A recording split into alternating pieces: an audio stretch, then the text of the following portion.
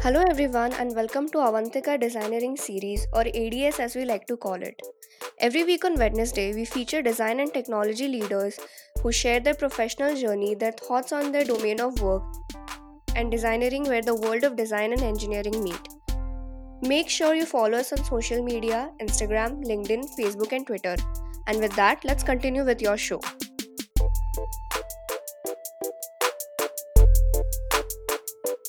Given the speed at which technology is forcing change, it is now impossible to be an efficient designer without having a learning mindset.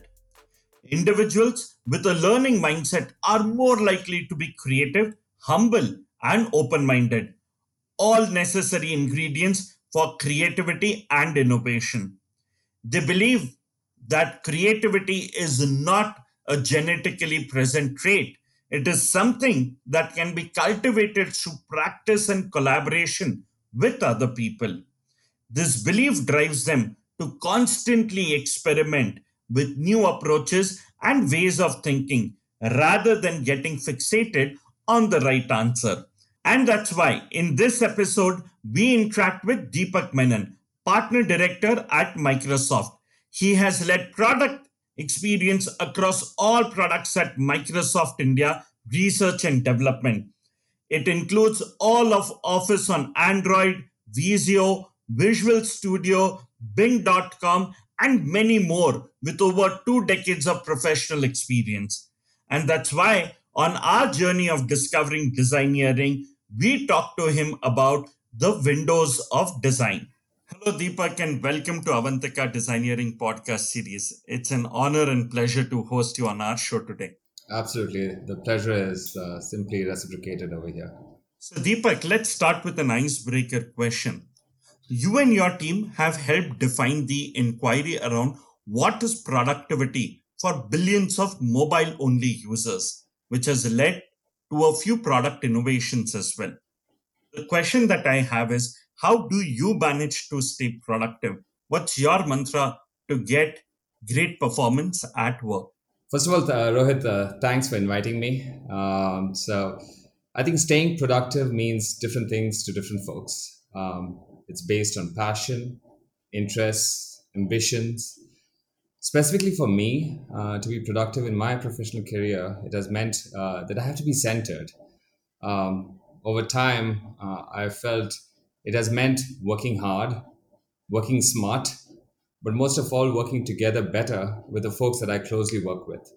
Those are the vectors that have enabled me to understand what has actually worked for me. These are also the vectors that enable me to build the tools that I feel helps individuals and organizations achieve more. And I believe that's a great performance or my mantra for great performance at work. Wow, interesting and well said. The other thing that I want to know is you started your journey with Bachelor of Architecture, then to design, and now to leader at one of the biggest technology companies in the world. Can you take us through your journey from education to here? Did you plan all of this seamlessly? Was it accidental? How did it all happen? I would like to say that I'm actually incredibly grateful. I've been lucky to have opportunities that I believe that few would have probably had. But let me start. I mean, ever since I was a small boy, I've always wanted to be an architect, primarily because my mother's brother was an architect, and I always used to see him, appreciate good to great design. And I think that interest continued, and I did my bachelor's in architecture. I was enamored by it, how it could influence our users, and then went on to do a master's in architecture in the US. During that time, this was late 90s. During that time, I'm not sure how many people actually even remember this, but cathode ray monitors were at the center of every office-based design. They made spaces so impersonal. They were a barrier between two folks even sitting across a table. And so I actually did a master's in fine arts with a specialization in design. And the thesis there was a cloud based operating system, which allowed users to go to any desk and sit and have conversations and still be, productive. And this was primarily driven from, how office space would change. And that's how I landed at Microsoft. And I had incredible opportunities to work on key areas within Microsoft. So one of the key highlights during my first stint, incidentally, I've had three stints at Microsoft. This will be my third stint. My first stint, one of the key highlights was to work on Microsoft Office on the desktop. This was the early 2000s. Uh, and Office was defined by toolbars and menus. And one of my first jobs was to redefine the commanding model. And we went on to define the ribbon interface, a huge departure from what it was before. It won a lot of accolades. I would like to say that a lot of Microsoft desktop products are still based on that. You've seen it in Autodesk as well. In 2005, when Google opened its office in Seattle, I joined the office there at Google to be the first designer in Seattle. I worked on Google Talk when on the desktop there was a significant number of messaging products like MSN Messenger, Yahoo Messenger, and therein I first understood what it meant actually being you know working well together. We rode off the velocity that Gmail had, and within a span of a year and a half, we were amongst the highest DAO or daily active users on Google Talk. But I think what was significant during my period at Google was it brought me back to India to work on Google Maps. At that point in 2006, there was little to no economic incentive to work on maps outside of the US and Western Europe. Geographies like India, most of emerging markets did not have any maps, as you see now. So what we did at that point in time was take satellite imagery and provided user-generated tools to trace points of interest, roads, and all mapping objects that would allow maps in geographies outside of the US and Western Europe to be traced or built, if you will. And by happenstance and tragic circumstances, in 2007, there was a huge tsunami. I'm not sure if people remember. And one of the key things that when any disaster strikes is rescue supplies or provision of rescue supplies. This happened in Malaysia, parts of India as well, and Thailand. And overnight, those regions got mapped. And that was so significant, just provided the ability for rescue supplies to be reached within 48 hours to most of those regions. That has now become the basis of Google Maps. And I think that has been a defining moment for me specifically because behaviors and products now built in geographies like ours go on to define, products and experiences for people all over the world. If you look at most of maps nowadays, it's built by tools that automatically draw or trace your movements on your phones. In 2008, I rejoined Microsoft to start building the design team here in India in the development center. It was an exciting time. I got about the team, a small team built.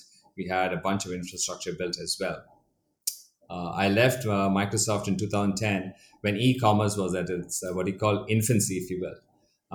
I joined Myntra as the chief product officer, and it was still a B2B company which sold customized products to businesses, t-shirts and mugs and the sort. Within a few months, we raised a significant amount of funding and we pivoted to be a fashion e-commerce company. And that time taught me a lot about actually being very, very, very close to users. I remember growing the number of orders from zero to over 10,000 orders a day. It was an incredible ride. It taught me a lot about fundraising, a lot about what entrepreneurial journeys are about. And it was some of my best lessons and my best friendships ever made as well. Around that point, Microsoft hired me back to re-lead the studio, and looks like third time is a charm. It's been 8 years here, and I would like to say that I've probably got amongst the best jobs in the world. I can see across a range of different technology areas, right from operating systems to browsers to consumer products to storage. You name it, I probably have a bird's eye view of what's happening. And I like to say that I'm incredibly grateful for all the opportunities and the journey I've had so far. So yeah, that's how I have come to be what I am right now. Wow, that's really interesting. And I think what's exciting is, 3 times at Microsoft, and how this entire thing has been. In fact, I have two questions from your journey. My first question, from your journeys, how did all of these years work out? Did you have to learn, unlearn, relearn things in the process? And if yes, what were those? I think to be relevant, I've had to learn and unlearn, I think, multiple times, and then relearn probably exactly the same thing over and over again. Over time, I would like to say that I have changed my mindset, the agility. Tooling is, I think, one of the most on the ground things. I mean, if you look at when I started, there were things like Macromedia Director to now what's Protopie. Uh, Things have changed quite a bit in the way that people work. I like to take an example that's very close to heart. If I take productivity, when I started my career, I worked on Office. I worked on Office on the desktop. The way information workers work and what productivity means for them has changed. If I had to look back 20 years, it meant being focused, being at the desktop and creating something from scratch. And if I, look at what we are designing right now, which is Office and mobile, it's extremely tailored towards getting a job done in 10 to 15 seconds. So the dichotomy of spending focused time to triaging and being able to design that has meant for me to um, unlearn what I was used to and relearn and learn what needs to be done for our end users and satisfy them and their user needs. So, with the space of change and growth, what I've learned is hubris no longer works. One has to come into this with a learning mindset. So that's what I would like to say that I've come away with over these few years. Interesting. And the second question that I had from your journey is that while researching about you and your profile, we see that you've been mentoring entrepreneurs for a long time. The question that I have is, why didn't you take the entrepreneurial plunge? And also, how does mentoring add value to your journey? Interesting question. So I like to pose as this. I've probably got where else in this world one can see the vast breadth of technology affecting users' lives. I'm lucky to say that Microsoft gives me that opportunity leading the studio here. While at the same time, I invest in mentor entrepreneurs that help me stay relevant. I learn what is relevant because entrepreneurs have to be dreamers, but they also have to be very, very, very close to our users to understand what are the gaps between what the user needs are and what the current environment actually provides and what can be built. Entrepreneurials or entrepreneurs, they tread the fine line of usefulness, feasibility, and desirability. They have to tread that journey to kind of provide value to the end consumers and users. And being in this dual, what do you call, how do I put it? I'm not getting the word for it, but and you may have to edit this piece out. Um, it allows me to live the life of being at the cutting edge of technology across various spheres, as well as understanding what end consumers across various different domains actually need. So that's the value I believe. Mentoring and just working with entrepreneurs provides me. Hey, did you know?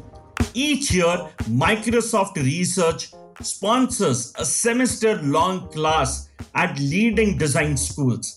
Students are asked to form interdisciplinary teams of 2 or 4 students to design a user experience prototype that solves a real world problem. It is called Design Expo, which began as a partnership between Microsoft and Apple to integrate technology into curriculum of design schools worldwide. The goal is to build a long-term relationship with design schools and build community across schools. The other question that I have is, you moved out of Microsoft, you joined Google, you came in second time, then you moved out to work with Mintra and Jabong, and then you came back for the third time.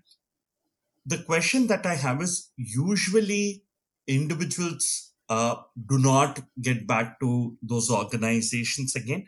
If they do it for 2 times. You've gone through that cycle 3 times. How's that entire thing been different for you? 3 times coming back to Microsoft. Each time, did you see a new Microsoft that you were working with? So I would like to say yes. If I had to kind of say the three eras of Microsoft were completely different. I think the first time around, it was a very desktop dominant Microsoft.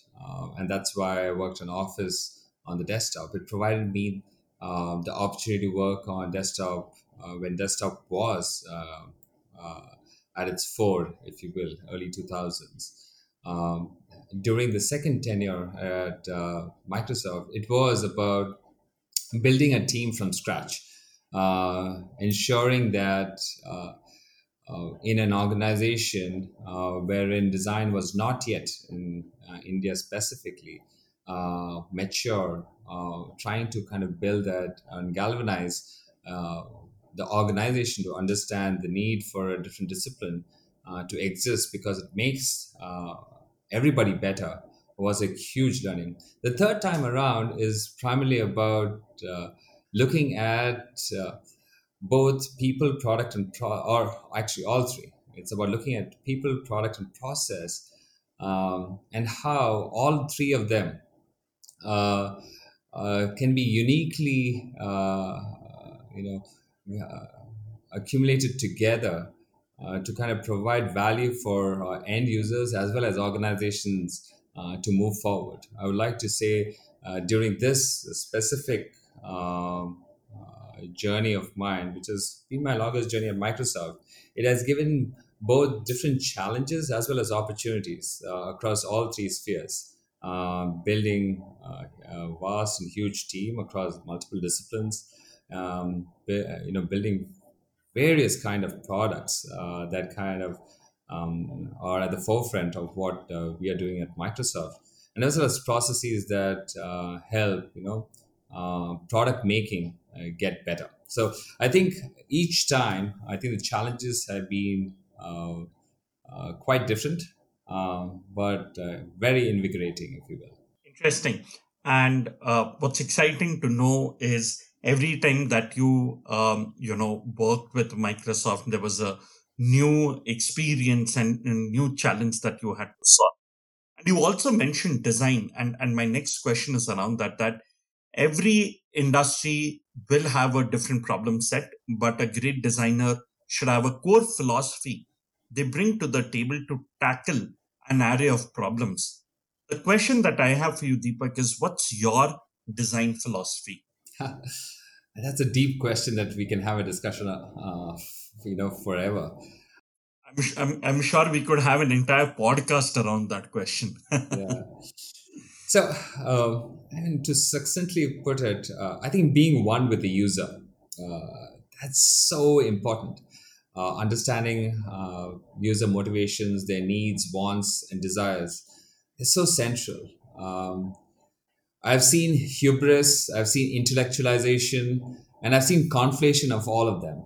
The motivation, needs, wants, and desires lead to many design solutions, most of them my own, to fall flat. Uh, I think being one with the user is so central, and being able to understand the nuances and differences between motivations, needs, wants, and desires help create solutions for our users that actually matter.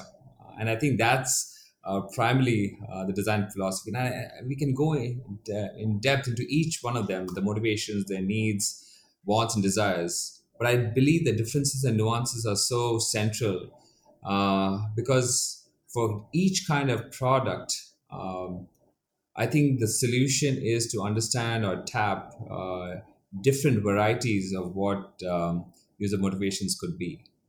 Interesting. Um, and, you know, while you spoke about your philosophy of design and you touched upon the customer angle of it, I wanted to move the conversation towards your team as well. And if you talk about today's teams, they're different from teams of the past. They are far more diverse, dispersed, digital, and dynamic, with frequent changes in these membership.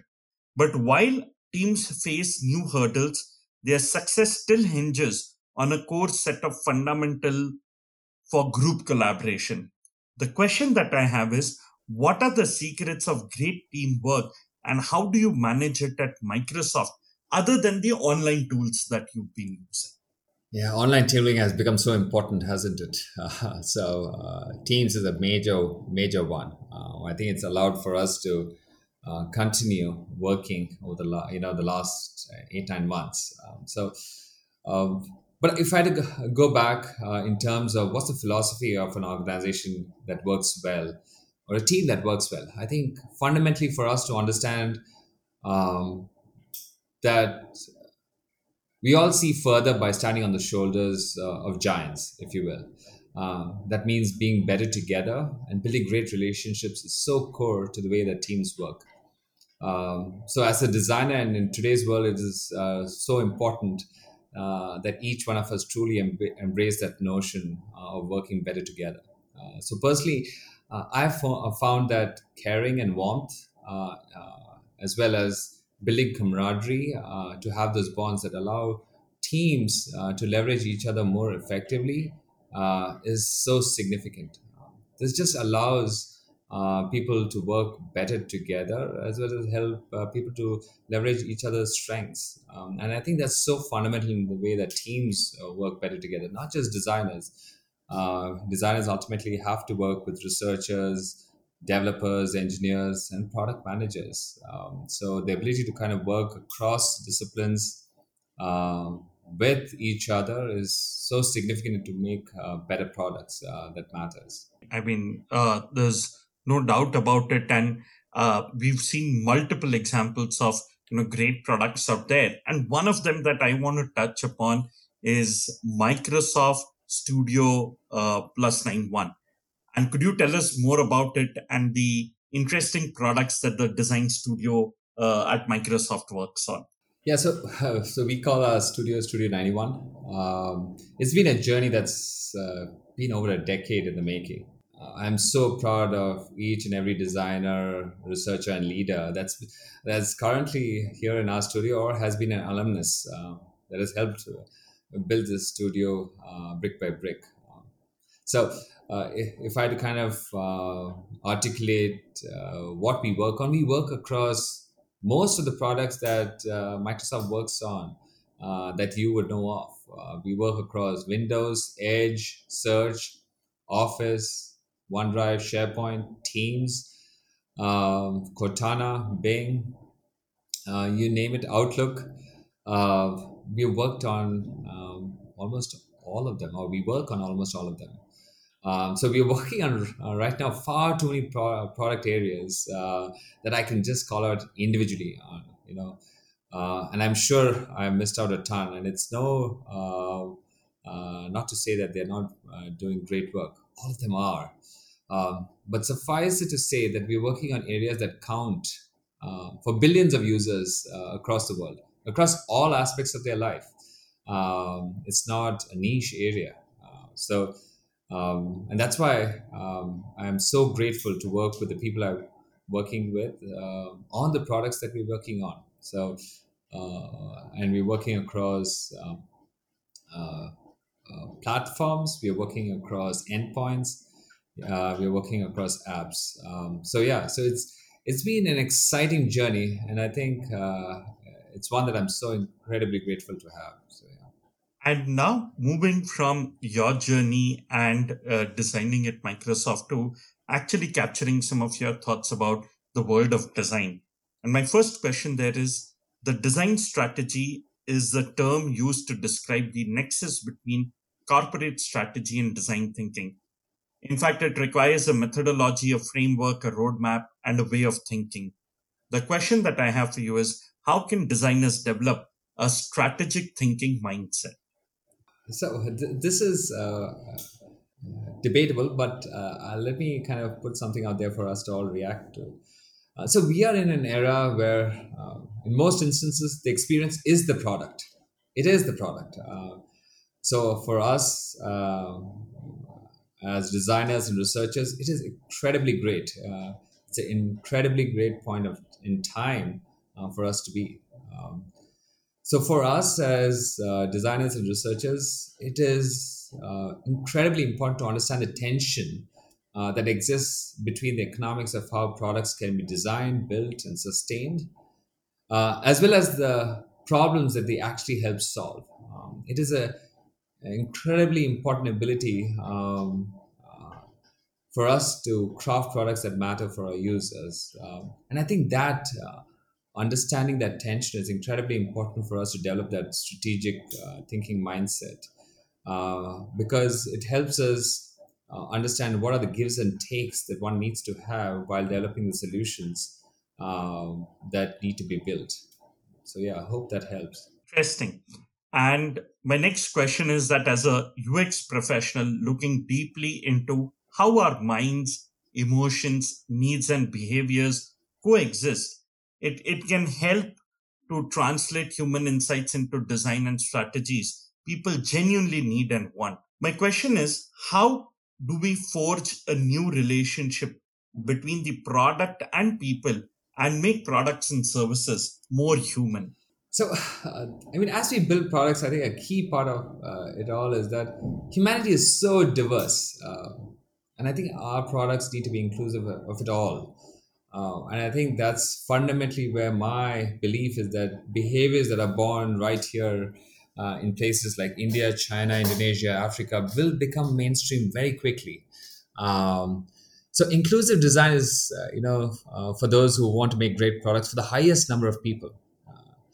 I think it enables and draws on the full range of human diversity. I think the belief that I have is that exclusion happens when we solve problems using our own biases. So we should seek out those exclusion and use them as opportunities to create new ideas and inclusive design. And designing inclusively doesn't mean that you're making one thing for all people. You're designing a diversity of ways for everyone to participate in and experience a sense of belonging. And I think that's that way of designing inclusively is what will make our products and services human.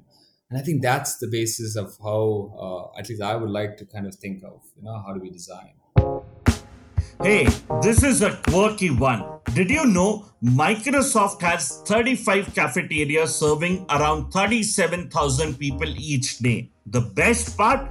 Pizzas top the list of most popular meal at Microsoft. Apart from the food, Microsoft is one of the largest corporate collectors of artwork with 5,000 contemporary pieces, including painting, sculpture, works on paper, photographs, and the list goes on. Microsoft gathers art from local artists and upcoming artists and big names across the world. Oh, that's a very interesting.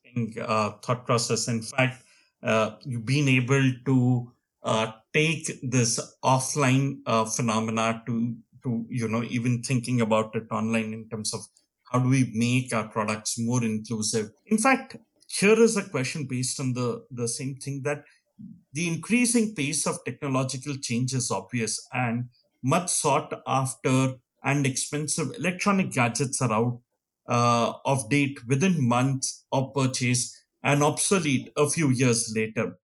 In fact, it has caused shortening of the product life cycle combined with an increasing emphasis on innovation. The question that I have is, how are you keeping up pace with such change at your work and otherwise? Yeah, the half life is just halving, if you will. I think it becomes easier over time. Yeah, at least for me, I have learned to develop a learning mindset, if you will. It's easier to become irrelevant if you have hubris and you believe that things are not going to change. So becoming irrelevant is what comes with technological change. So embracing that learning mindset and just exposing myself to as many new environments as possible is possibly the best way to keep up with the pace of change across multiple domains.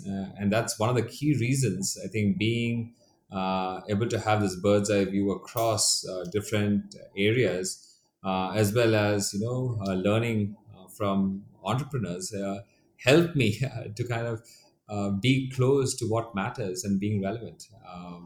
It kind of helps me in terms of what's changing on the technology side, but also how are user expectations changing across their various notions of wants, needs, and desires as well. So, yeah. Interesting. I love the emphasis on wants, need, a desire. I think basic fundamental principles, but these words are so loosely used in our daily conversations. And if people were to understand its impact, I think a lot of questions in the world of business, marketing, design gets addressed out there. I like to say that a lot of us are very, very smart people. A lot of us. There is usually a tendency for most of us to intellectualize problems. They believe, or we believe, and I've been a victim to it as well. We believe that we know what's best by intellectualizing it, which means that it's very easy to move away from what the user needs, wants, and desires are, and kind of concoct it based on our own bias. And that's, I think, why it's so imperative to kind of make sure that the customer is at the center, or the user is at the center, and then understand what they need, want, and desire. Otherwise, it usually comes to it's what I want, I need, and I desire. And they are two separate things. The user is not us. And especially when you are doing for a vast set of users that's mainstream, the user is not, more often than not, us. I like to say that as designers and researchers, we are probably very, very privileged. We are probably the set of people in the top percentile of the world, and therefore, if you're doing mainstream, you should actually look at the 100 minus X percentile of the world to understand what actually user needs, wants, and desires are. Completely applicable, completely true. And if we were to understand these basics crystal clear, I think a lot of challenges in business and understanding human-centered design and our customers gets addressed automatically. In fact, moving from there to changing another gear towards the world of technology. In fact, design thinking has been adopted widely by tech industry. Its approach can be applied by any organization that want to adopt a way to solve problems empathetically and collaboratively. The question that I have is, how can techies deepen their understanding of design to offer better products and services? So, yeah, Rohit, you will think I'm sounding like a broken record, but I think exposing techies to users, and providing them with the tools and processes and methods to be user and customer focused is so important. I mean that the if techies understand that they have to solve for uh, the user needs, wants, and desires, then I think all solutions, while tech enabled, have to be capital design, design with a capital D. They have to be designed. Um, and I do believe in all of this. We have to do a great job to adapt as well. We have to ensure that we are articulating what we need to build, and pitch a story that's so important to galvanize and enroll colleagues in terms of what needs to be built as well. So I think a combination of all of that is extremely important. Provide the tools and methods to be customer and user focused, articulate well, as well as story tell the customer problems so that folks are galvanized to build products that they wouldn't build, in an ordinary run of the mill way, but they're galvanized to build because it actually solves something. In fact, I'll get back to you on this blended approach in our last question in just about few minutes. Before I take this one more question, which is automation was not developed to substitute human reasoning and intuition, not to replace it. However, many tasks can often be effectively completed using robotic process automation. My question is, what human and social skills matter even more for designers these days in world of increasing automation? What, Rohit? You're saying all of us are going to be irrelevant? uh, so, so I I think hope not. now I think it's important for us to understand that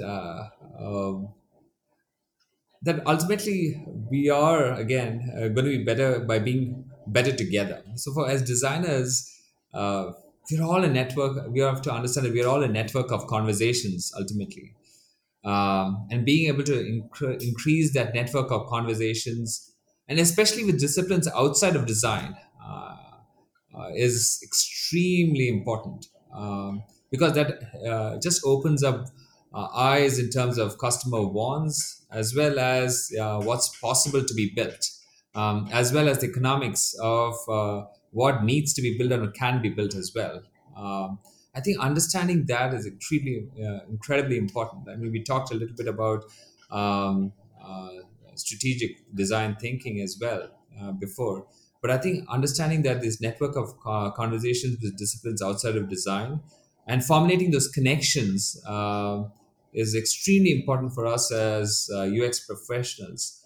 It'll just enable us to be continue being relevant, as well as make sure that we are building products that actually are not just what do you call beautiful. They're actually how would I put it? They're not just desirable; they're actually useful and feasible as well at the same time. So yeah. And that brings me to my last question, and also something that you touched upon earlier, which is the blended approach. In fact, at Avantika University, we coined a term called as designeering, which is the base ideology or philosophy that we operate on, the blended approach of the world of design and engineering. The question that I have for you is, where do you see design and technology blend in your field and your process? Do you think this is a relevant philosophy? Are we moving towards designeering rather than only design and engineering? I mean, absolutely. I think the way I would say is great products are built with this concept in mind. We cannot think of and throughout my entire hopefully throughout my entire conversation, the one thing I have hopefully conveyed is that we can only see further by standing on the shoulder of giants, which means being better together. So design and engineering has to work well, and it has to work together to actually build products that matter for our users as well as for our businesses. I mean, if you look at, we are probably at the center of one of the greatest events in history. Tragic. The pandemic has been horrendous on so many fronts. Um, But we have seen digital transformation happen at a pace that's been completely unprecedented. If you look at areas around medical science as well as education, uh, we have probably seen the pace of change and digital transformation happen in 9 months that would have taken 9 years, or probably even more. It's been about solving clear and present user needs via completely technological means. So I would say that designeering is so relevant from the present and continued future context. Absolutely. We couldn't have ended this conversation on a better note than this. Thank you so much, Deepak, for joining us on Avantika Designeering podcast series. We look forward to staying connected with you, and I'm sure our listeners will have a lot of valuable insights from this conversation. Thank you so much for doing this. It's been a complete pleasure, Rohit. Thank you so much for having me.